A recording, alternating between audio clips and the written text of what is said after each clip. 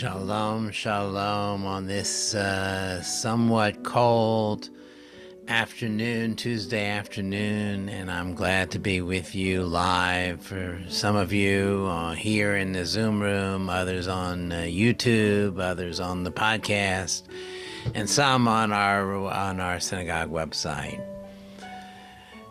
You know, one of the things that I am very privileged about is being able to learn from so many wonderful colleagues of mine throughout the country. And this past week, I was exposed to a teaching by my colleague in Los Angeles, Rabbi Sharon Brous, who taught about a Mishnah, a teaching in the Talmud about the ancient pilgrimage to Jerusalem. It seems that the way it's described to us, that there would be these pilgrimage festivals, much as Muslims today make a pilgrimage to Mecca. And Jews would march towards Jerusalem on these holy days.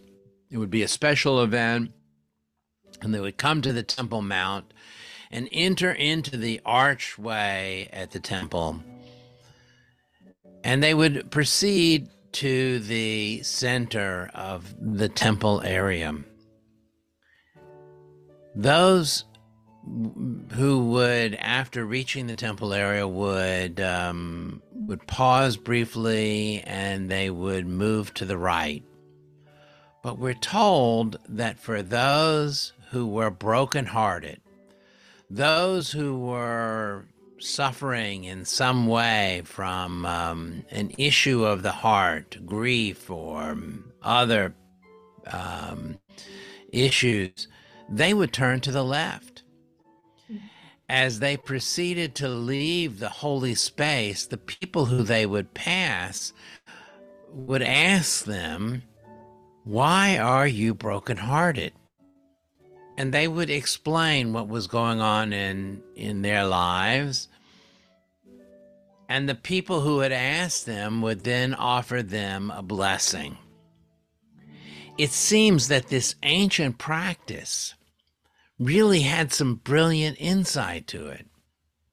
You see, it would allow people whose hearts were broken, who were living with a certain kind of pain, to be able to be approached by those who were in the community and to be able to explain to them what their pain was and why they were in pain. Very often, that's just exactly what's needed. For those who are in pain, for those whose hearts hurt, for those who are facing difficulty and trouble, they need to know that someone is there to listen, someone cares, and that someone can offer them a blessing. That was true then, and it's true now. Today, we don't have a pilgrimage to the temple. Today, we don't have a way of allowing those who are brokenhearted to separate themselves and become obvious to the community. And yet, we know how important it is for us to be able to listen, to hear, and to offer blessings. Here in our synagogue community, we're often able to provide that for individuals. We do so at various points in life, whether they be when they're in mourning or when they are ill. But one of the functions of gathering together as a community is allowing us the opportunity to be there for others, to hear when they are in pain, to listen and to acknowledge, and to offer a moment of blessing. We gather in small communities and sit at our lunch table, very often assuming that our only role is just to enjoy a lunch or a time together. But our role is much more than that. You see, our role is to be just like those who are walking down the line, meeting the brokenhearted. Our role is there as comforters, as listeners, and as those who can offer blessing. Today, we live in a world where there's a lot of pain, a lot of difficulty going on in the entire world. Let's listen to the pain of those who are suffering, and let us offer our blessings and our prayerful hope that their pain can be eased.